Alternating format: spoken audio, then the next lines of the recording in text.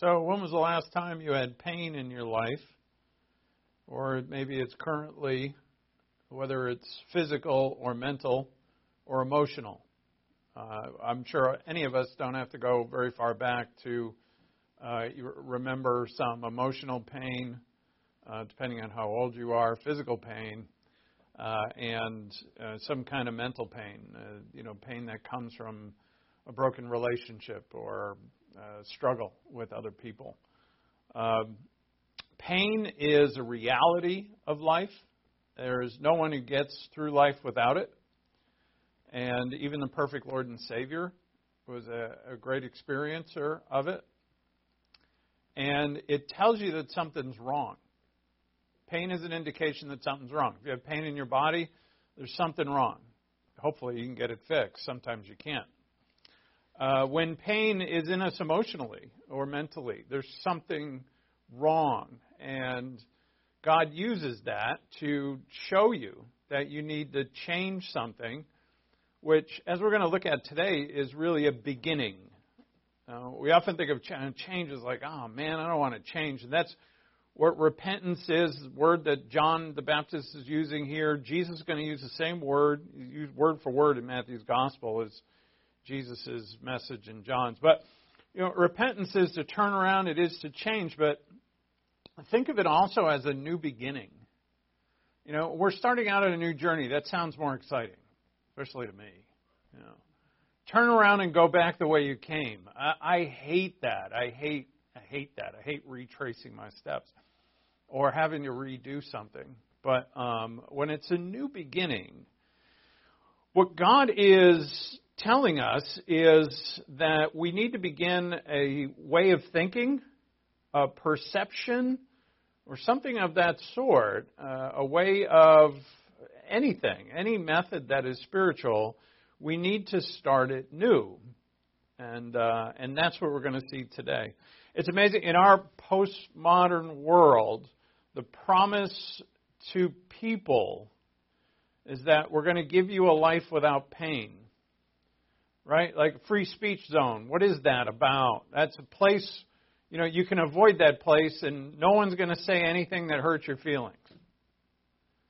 Or if something does hurt you or you're accused of something, you can blame somebody or blame your race or blame your upbringing or blame somebody else. And, this whole leftist, woke, postmodern world is trying to tell people that everybody's going to do things by which they will not be offended or put in pain in any way. And the fact that people buy that is incredible. That can't be. Well, it's on. What now? Is it off again? Is it off? That is awesome. Well, that's because I'm talking right into it. With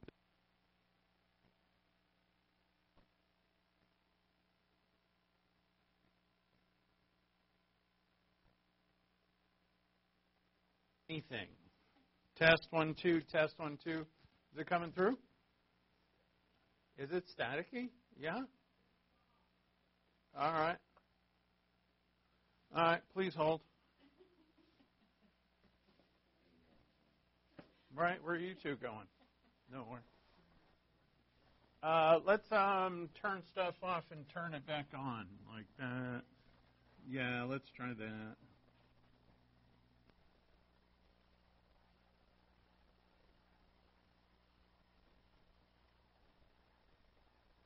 Test 1 2. Test 1 2. That sounds better.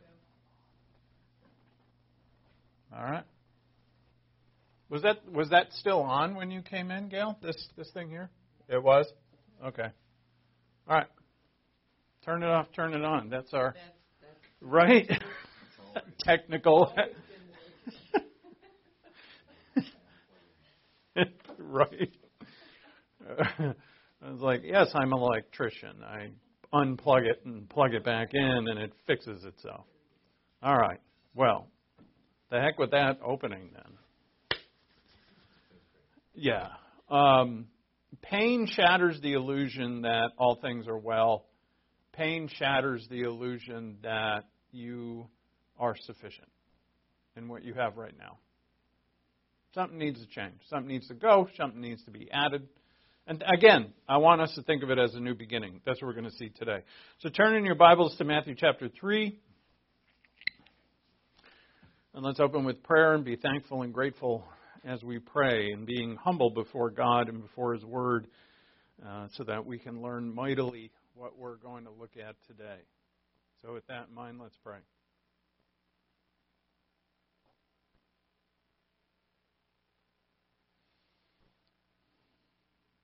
Father, we thank you for your word. We thank you for... Is my mic out again? Yep. Gail, is there a signal coming back there? There is not. All right. Keep praying.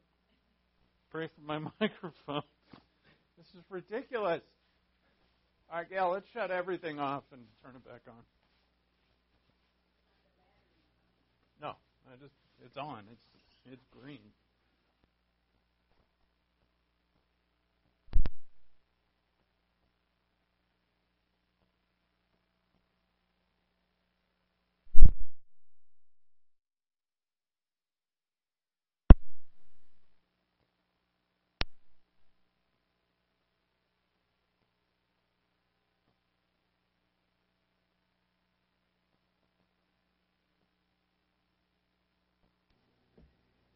And we are on, well, it wouldn't work if we were on the wrong channel. Channel 2, test 1, 2, test 1, 2. All right, well, it's good there, and it's good there.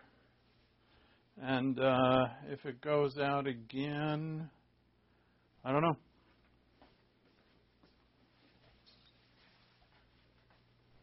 I have no clue what that is.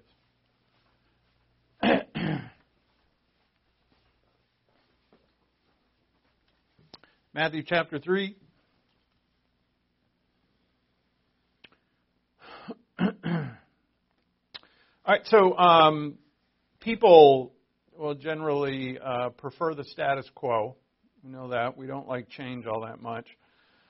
Excuses are generally made as to why we cannot start a change. We're very good at that as well.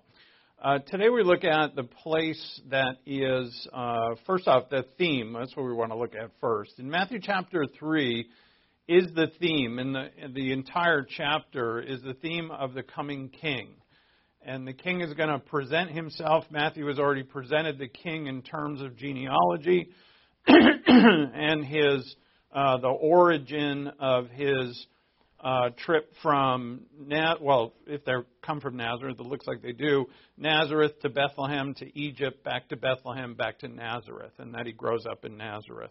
Matthew brings in all Old Testament prophecies to show that Christ there is the fulfillment of Israel and their Messiah. And now there's a change here. As you say, look at Matthew 3:1. It says, now in those days. And that's a very generic way of saying in a narrative that I'm changing the scene. And of course, we can see this, that the scene is changed. John the Baptist just comes to us, just splashes on the page with really no explanation of where he's from. But the other Gospels give a little more explanation, especially Luke's. And so in this chapter it's not about John, right? John is a forerunner. John is announcing the king. He himself is prophesied, as John says, from both Isaiah and Malachi. And so this is not about John, it's about Jesus. And Jesus as the king who is now coming, and coming in a way that he's going to present himself to his people. And now we're going to have a changeover as well, which again, it's a beginning. It's a new beginning. And that ritual, which we see in water baptism, is going to change to a reality, which is the baptism of the Holy Spirit. The baptism of the Holy Spirit is eternal and unchangeable. Water baptism that John is giving here, which is a cleansing based on first confessing sin and then being cleansed by him in a ritual fashion, it does in no way atone for anyone's sins.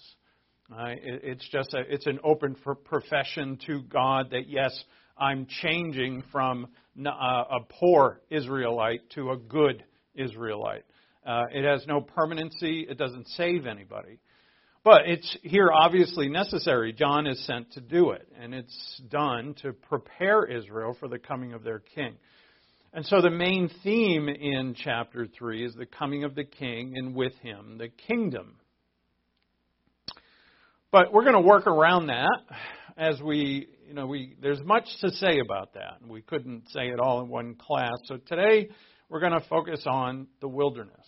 And I for one, if I had not researched this, I would have been just passed right by it. But it is amazing when you just double check the word wilderness throughout the Scripture, how much you come up with, and how important it is. So in chapter 3, verse 1, now in those days John the Baptist came, preaching in the wilderness of Judea, saying, "Repent, for the kingdom of heaven is at hand." Repent, for the kingdom of heaven is at hand. So this is his message. It's just a snippet of it. It's not all that he says. The word preaching, we have a modern idea of what preaching is. This Greek word is kerusso, and kerus means more of a proclaimer. And so he's not like a preacher, if you get that idea. But he's proclaiming something. The word means to announce or to proclaim. Preaching's fine. But he came preaching in the wilderness of Judea. And we don't know exactly where this is. We just know that he's in proximity to the Jordan. The Jordan Valley is pretty large, so we don't know exactly where he is or where he was.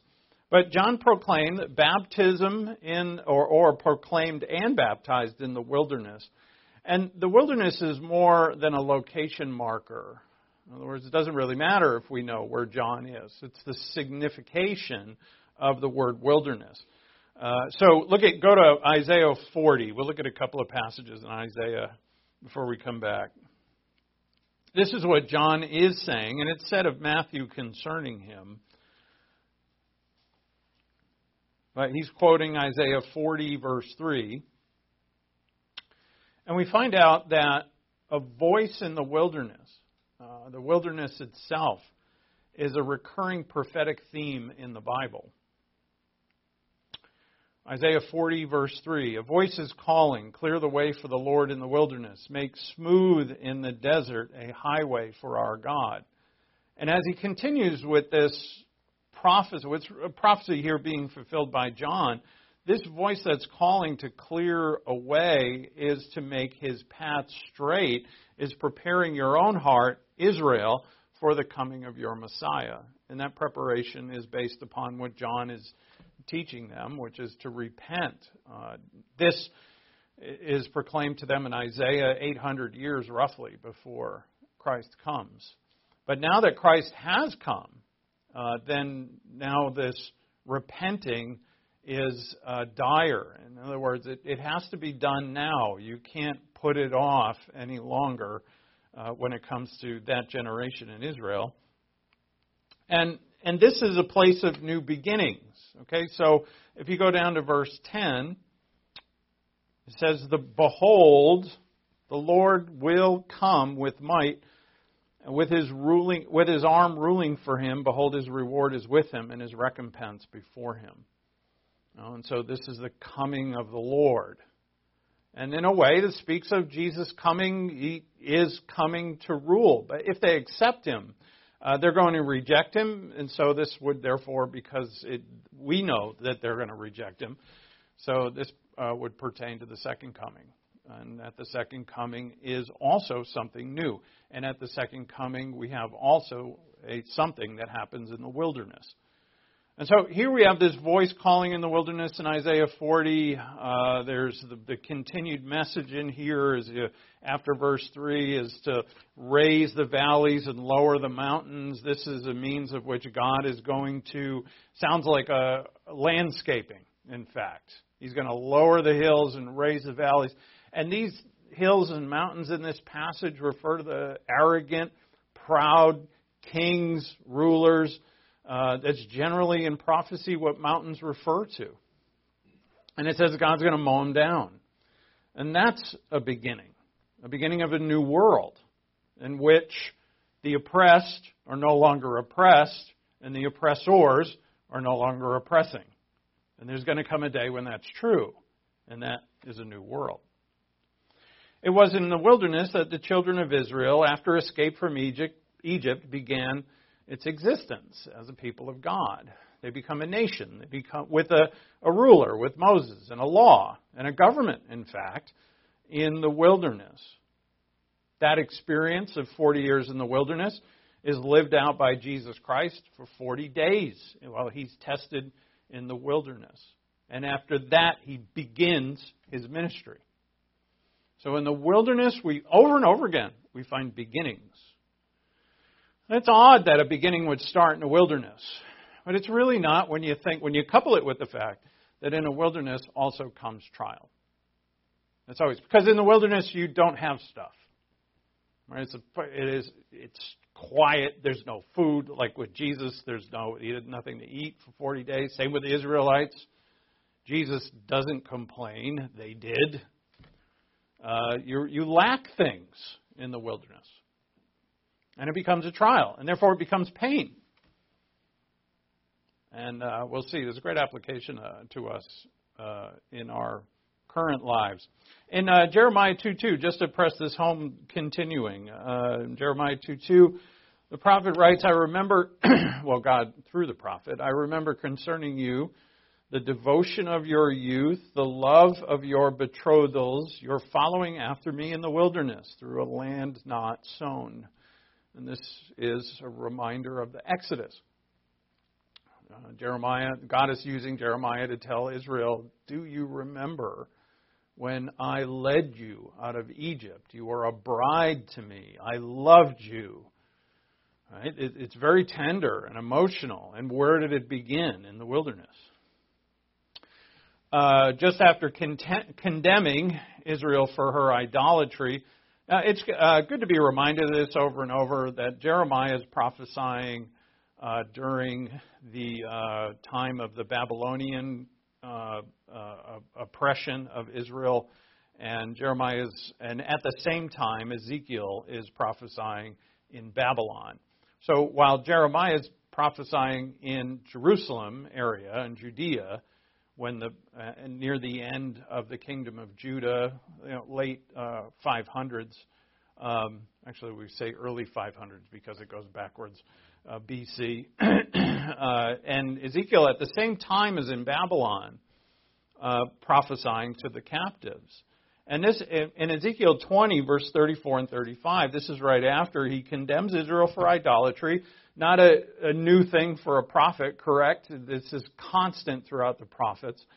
And then God continues through the prophet to promise them something.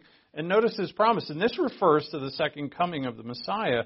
He says, with a mighty hand and with an outstretched arm and with wrath poured out, I will bring you into the wilderness of the peoples. And there I will enter into judgment with you face to face.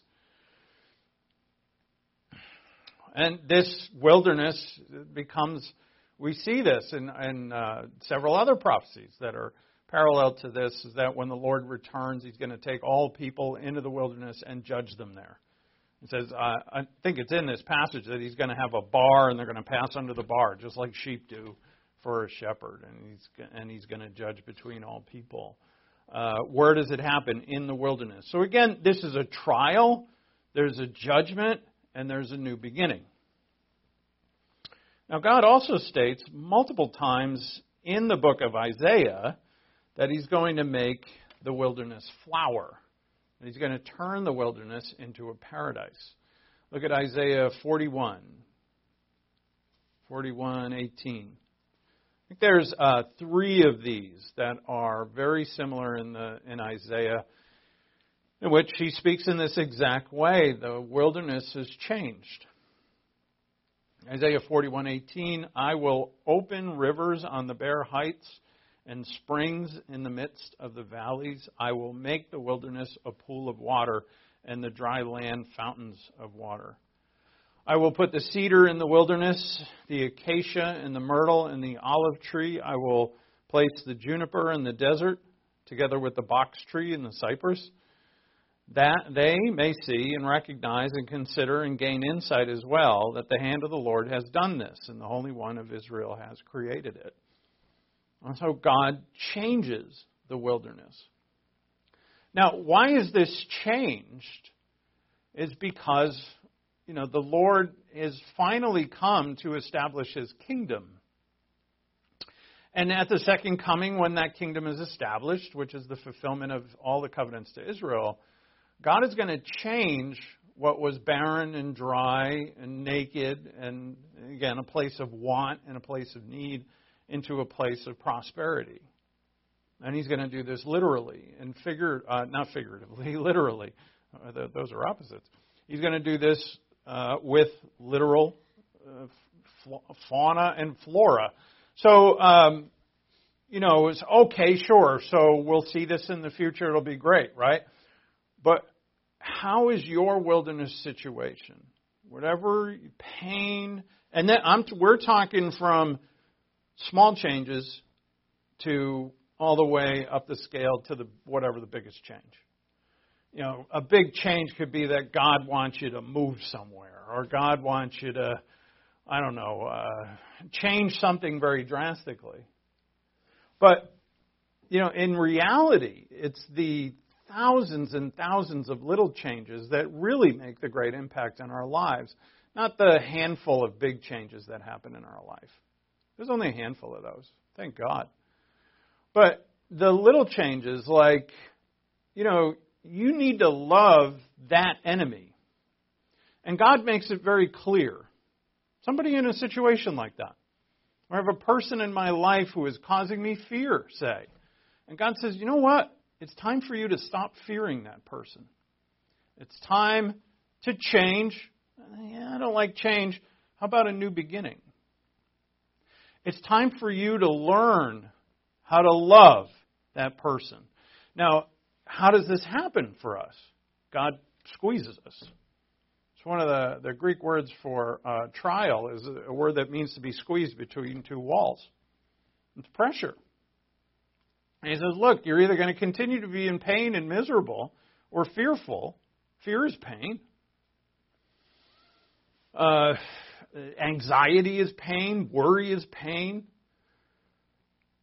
Self-doubt is pain. Jealousy is pain. And God is going to put you in a situation where He's squeezing you. And call it a little wilderness. And what God wants to do with that wilderness is turn it into an oasis. And how's He going to do that? Well, you have to respond to the trial. It is a trial. And so when John is in the wilderness, he's calling Israel out to repent. They're not all going to be like, oh, sure, John, that sounds great. Repent, that sounds great. Confess your sins. Yeah, I'd love to. I'd love to open up to you and to all these people around that I've been cheating people. Or, I'm a tax collector who's been taking too much from people. Those are the examples given in the Gospel of John, where they ask John, what should we do? And they're all based around economic issues. When John talks to them, he says, you're cheating people. In other words, you who have power are oppressing others who don't have power. Now admit it. They're not going to want to do that. If they do, they're preparing themselves for the coming Messiah. In other words, you realize you're a proud, sinful person who does not follow your God. And that's it's for us, it would be John's conviction of them is the same for us as the conviction of God the Holy Spirit, which continues through our spiritual lives. We get convicted of the fact that, we don't live up to the standard that we've been called to. And God says, God will put us in a place where we have to change. I don't know of any Christian. I just can't imagine anybody who just hears it from the Word and says, oh, sure, I'll do that. I think that for some things that's true. But for a whole bunch of things, especially when it comes to divine virtue, that without pain, we're not going to do it. And so God pushes us, and that is the wilderness. And God's going to water that wilderness if we respond properly. And so this wonderful imagery that's given to us by the prophets applies to the church magnificently. Would you rather be a barren valley or a barren desert in your heart, or would you rather be a fountain of trees and an oasis? Fruitful. So the wilderness is a place of testing and a place of beginnings. A place of testing and a place of beginnings. And you got to have the testing first. And so, as James is going to tell us, we'll turn there in a little bit, that we should rejoice in these. Now, it's very hard to remember that when they begin, when the pain initiates. But if we're smart enough and reminded enough, here comes the law of repetition. We have to be reminded over and over that, we'll start thinking of James or in other passages. It's like, you know what? This is for my benefit. God is teaching me something. And in every pain, every single pain means something's wrong. Even if it's sin, right? Sin brings forth pain. And that pain is absolutely necessary. I'm talking to somebody recently about that who's trying to overcome something. And they were going on and on about how painful it is. And I'm like, yeah. Thank God, right? I think of the articles that I've been reading lately and other things. There's this particular book I've been listening to, which is somewhat bizarre, but it's about recent history. I'm listening to a book about history that's recent history. I'm usually listening to more older history, but this is about the 70s, 80s, and 90s, and how and it's all about America. It's about how America changed. And what's amazing about this text, this book, is that the guy is mostly looking at people that you've never heard of, but who, climbed the ladder to Washington and were like a legal counsel in the White House, who you've never heard of. But their journey and their desire to get to the White House, say, and just be in that place, to be in the West Wing,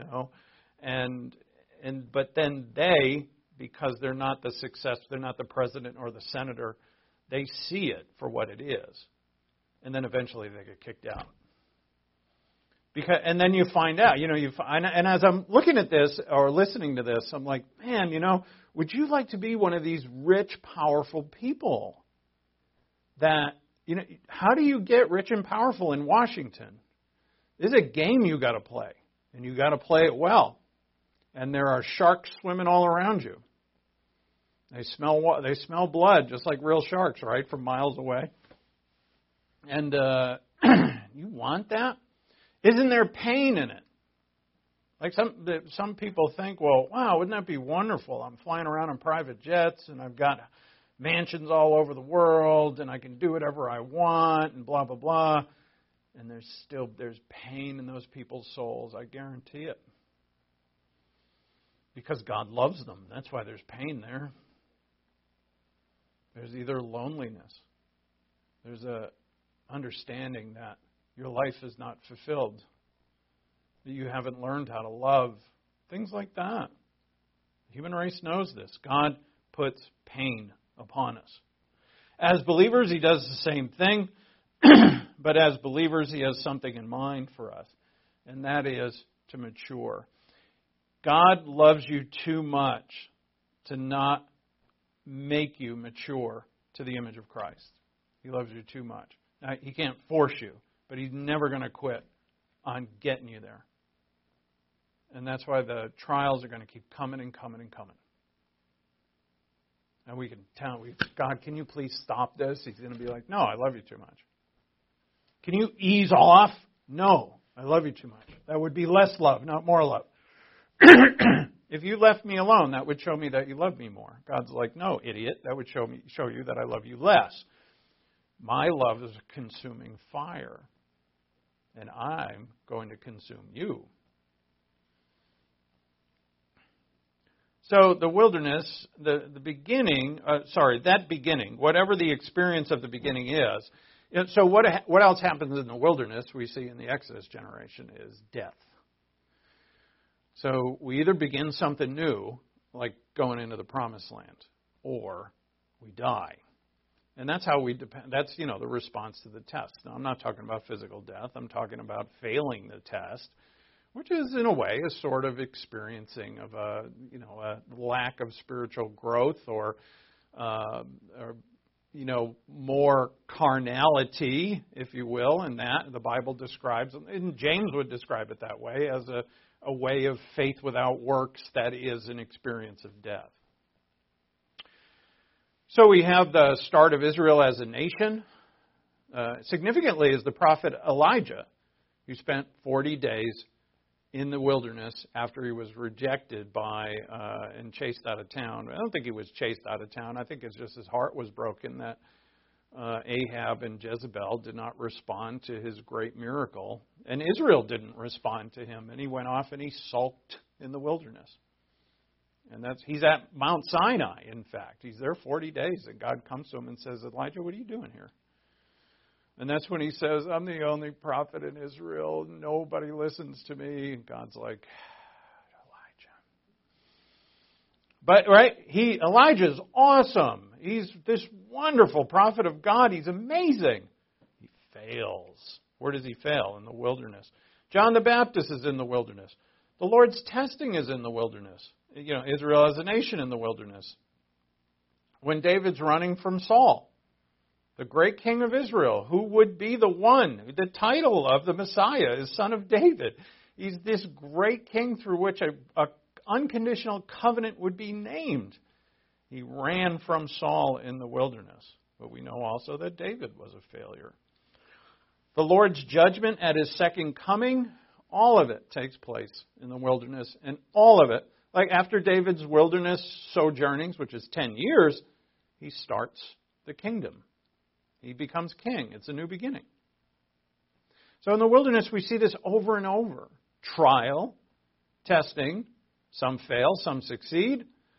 The only one who succeeds all the time is the Lord. And then there's a new beginning. The significant application to you and me, as I've already mentioned, but it deserves being mentioned again, is that the wilderness is a place of testing just as much as it is a place of new beginnings. And when you and I have to deal with tests, trials, they bring a level of pain, some more than others. That pain can only be felt as want. Either I don't want this or I do want something else, but there's a want. The want of water in the desert is like relief from testing. If I'm thirsty, we want it to be over. We want it to be eased. Can you turn down the heat? And sometimes we seek easing on our own. We seek comfort through the trial in either alcohol, drugs, sexual stimulation. Those are the three big addictions. Or some other distraction. We pour ourselves into our work, or we do something to get our mind off the pain instead of dealing with it. What is easy to forget is that in trial, in its pain, God is training us for a new beginning. And that we need to remember, so that when we're in the wilderness, that we know that something new is coming, and we should be excited for that. And everything, we're talking about new beginnings in which God is taking you closer to the maturity that is Christ, and every one of those is wonderful. Some of these beginnings are major life changes. Some of them are seemingly small in comparison. But the greatest magnitude of change in your life is all these small ones that are added all up. They add up to far more than any, those handful of big changes that people have in their lives. These are new beginnings of which, you need a new thought process concerning work, concerning a person, concerning yourself. You need a new divine thought process concerning something. And God wants to change that. And it's time to change it, which He knows. And so He puts you under pressure. It's time maybe to stop thinking of yourself so much. And God shows you that. It's time to start loving someone who's very unlovable. Or anything. It's time to have more endurance when it comes to whatever tasks you have to fulfill. Maybe you fear something or someone, and God wants you over it. Maybe God wants you to start a life without that addiction that you have. That's a big one. And a wonderful one. And God will put you in a corner where you're going to have to change or continue to accept the pain.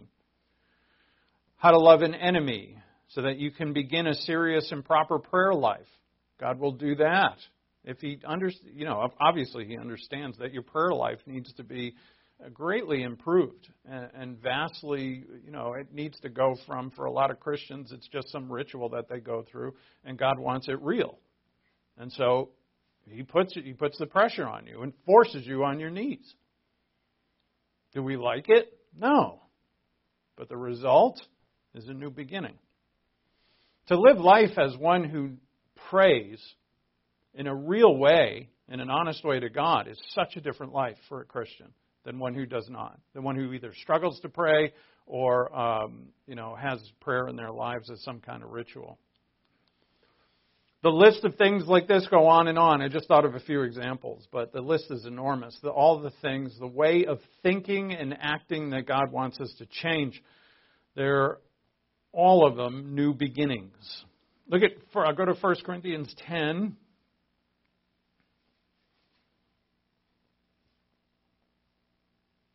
So together, all of those changes, when we add them all up together, God, you almost forget when God changed something in you and you started the new beginning of, I only think of examples for me and then I give it away, but, I give away all my sins, which I don't want you to, I know you think that I'm like close to sinless, right? So, but like I have a problem with anger. I would have never, ever, if you asked me years ago, some time ago, Joe, do you have a problem with anger? I would have been like, no, I don't get angry a lot. And then something happened that, opened my eyes to anger. It was a trial, and I failed. But anyway, even in the failure of the trial, it brought pain in my heart because I hurt somebody with an outburst of anger. I hurt them. And someone, you shouldn't hurt anybody, but this person I should never hurt. And what pain? Pain for days. And so, I could sulk and then blame, I'm 100% Irish, right? Don't I have a right? The angry little leprechauns. You ever go to a Celtics game? Or a Red Sox game? People are angry. Go to a Bruins game, you're going to leave with beer all over you and a black eye. And, that's a good time, Those are in the good seats, But, it's, you can make excuses, or you can turn to God and say, God's like, you need to change, right? And what is it? Can I change? Well, look, if people can't change, Christianity is a load of fill in the blank. It's a load of crap. If people can't change, Christianity is worthless. The Christian life is worthless if people can't change. But God is in the business of it. Romans 12, be transformed by the renewing of your mind. But the first part of that sentence is to present your bodies to God as a living and holy sacrifice. Then your mind will be transformed. So God says, we need to change you. Now present yourself to me. All right? Present. It's a military word for present, to take orders. It's a word of humbling. And that's how God does it. Now, all of those add up. He took care of your anger problem. He took care of your addiction. He took care of your lack of love. And He keeps taking care of that because that's a big one. He took care of your lack of thankfulness. He took care of your grumpiness. He took care of your jealousy. He took on and on and on. They don't all happen on the same day. That would be a big day.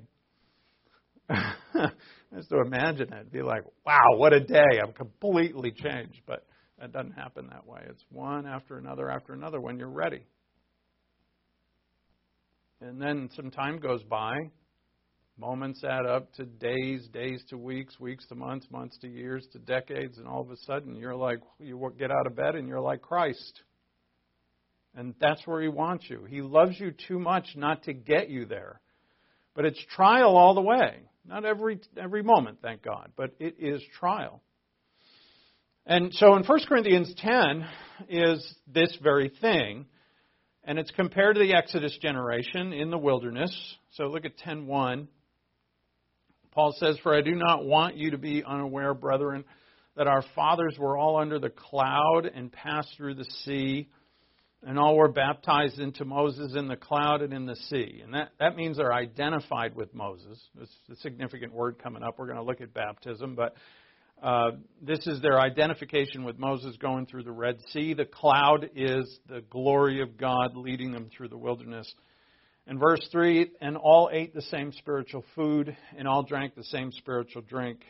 And they were drinking from a spiritual rock which followed them, and the rock was Christ. Nevertheless, with most of them, God was not well pleased, for they were laid low in the wilderness." Right? In the wilderness is either turned into a garden for you, or you're laid low in it. And of course, we know at the Exodus they were laid low.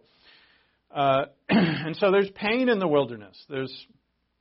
And for now, and so Paul's going to go on there, speak of don't be like them. They were given to us as an example, and don't crave the evil things that they craved. They didn't crave God, and that's why they failed.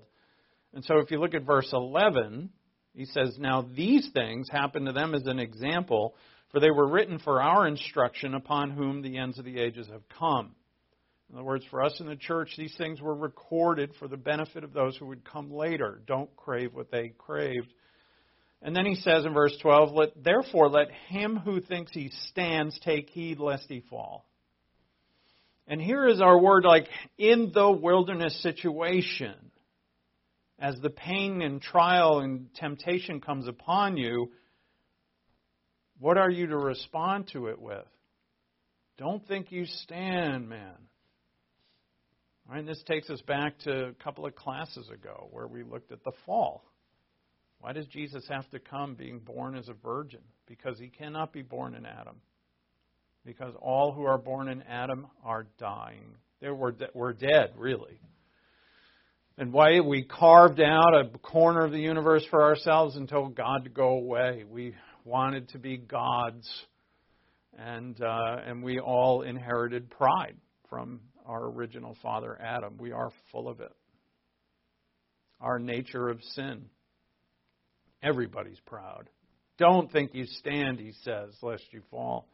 And then he says in verse 13, "No temptation has overtaken you, but such as is common to man. And God is faithful, who will not allow you to be tempted beyond which you are able. But with the temptation will provide the way of escape also, so that you will be able to," there's our word, "endure it." There's a word we're going to look at again here in a second. So this, some people think that this passage means that, no temptation is going to come upon you. He will not allow you to be tempted beyond what you're able, meaning that God's only going to give you tests that you're going to pass. I mean, that's ridiculous. It's a ridiculous reading into this because the context is Israel in the wilderness. They did not pass. Not allowing you to be tempted beyond what you're able, the able is you being alive.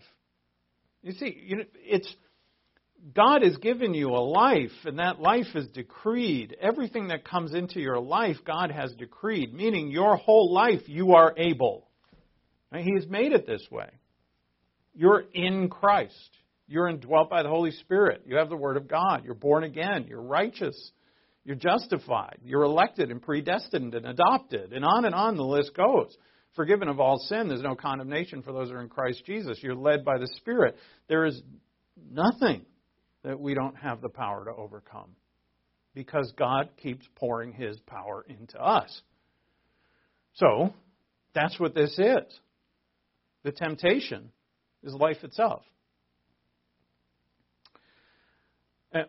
We can be like the Exodus in the wilderness, or we could be like the few, like Caleb and Joshua, 2 out of those 2 million or whoever, who actually trusted God and made it through into the promised land. So Paul is again, every wilderness experience you have, meaning every pain and every temptation, God has provided the way of escape. And notice that at this last line here in verse 13, that the way of escape is the ability to endure.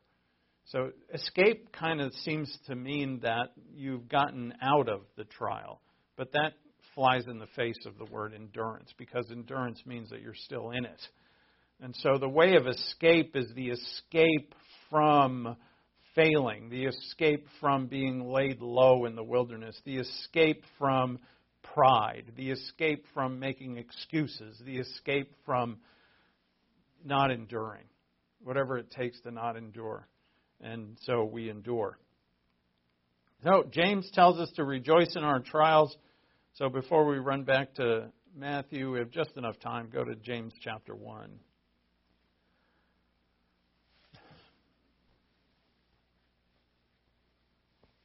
This word for trials that James is going to use is the exact same word that's used of our Lord in his trials in the wilderness. And so the enduring of trials by faith, of course, we're going to see this very soon, possibly next week, where our Lord in chapter 4 of Matthew, he uses the book of Deuteronomy. He uses 3 passages from Deuteronomy to stand against Satan.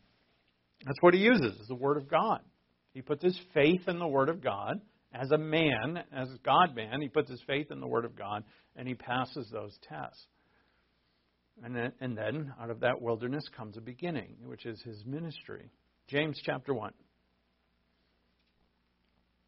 Verse 2, consider it all joy, my brethren, when you encounter various trials. That's just a great one, isn't it? The word various means that they're of all shapes and sizes. Right? There isn't just one kind. Knowing that the testing of your faith produces endurance. The same word that we just saw Paul use in 1 Corinthians. I believe that's hupomone there. The endurance to remain in the trial. And, so endurance here means that I'm going to not complain.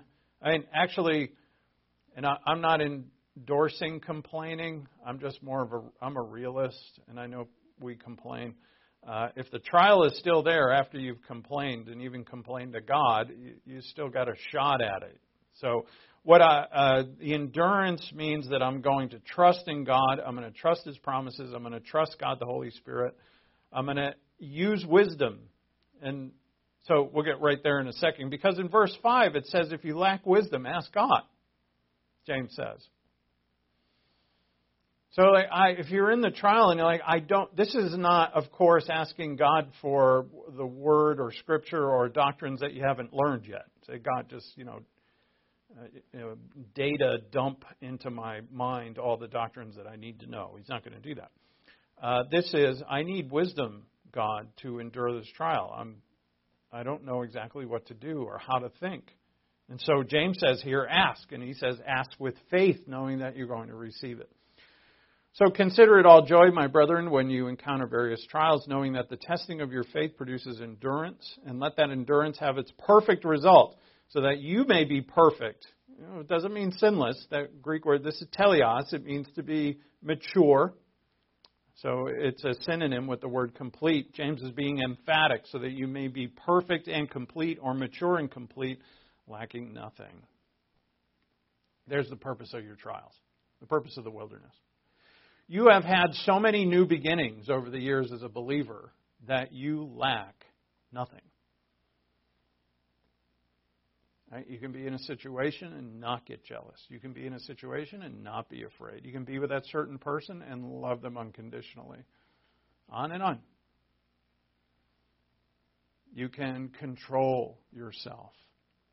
Control your body. You're not sinless, but for the most part, you have become someone who is mature. And all along the way, God put you in these little wilderness situations, all to change your thinking, to start new on a way of thinking. Now, certainly, repentance always has a level of pain. That's what John is going to get at here. And, yeah. I don't know if I want to start this now.